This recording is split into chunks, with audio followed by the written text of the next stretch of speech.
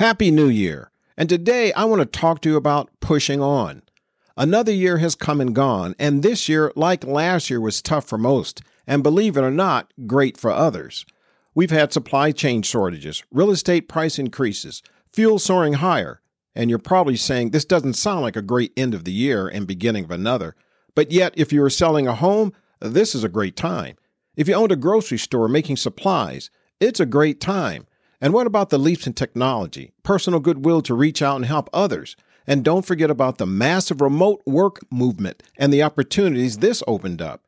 Yes, there are opportunities in everything, if you're looking for it.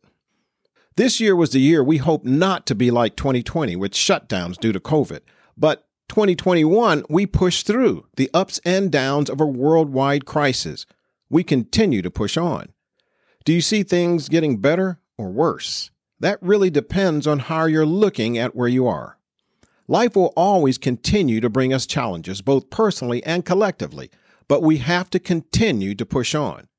Now, here we are heading into 2022 with some of us celebrating with many of our loved ones and friends, and some celebrating with a few or alone. And the new year is here. We have to push on. I want to focus on the new opportunities that will present themselves in your life in 2022. And I want to ask you, are you ready for them? Are you looking where they might be? Many will write down their New Year's resolutions or a list of changes they want to make to do better, to get things done. The new year means a new beginning, a new time period in your life where you can do or make the changes you want.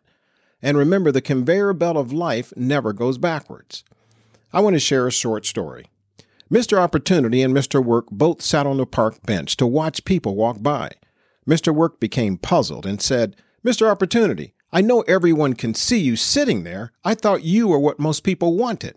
Opportunity."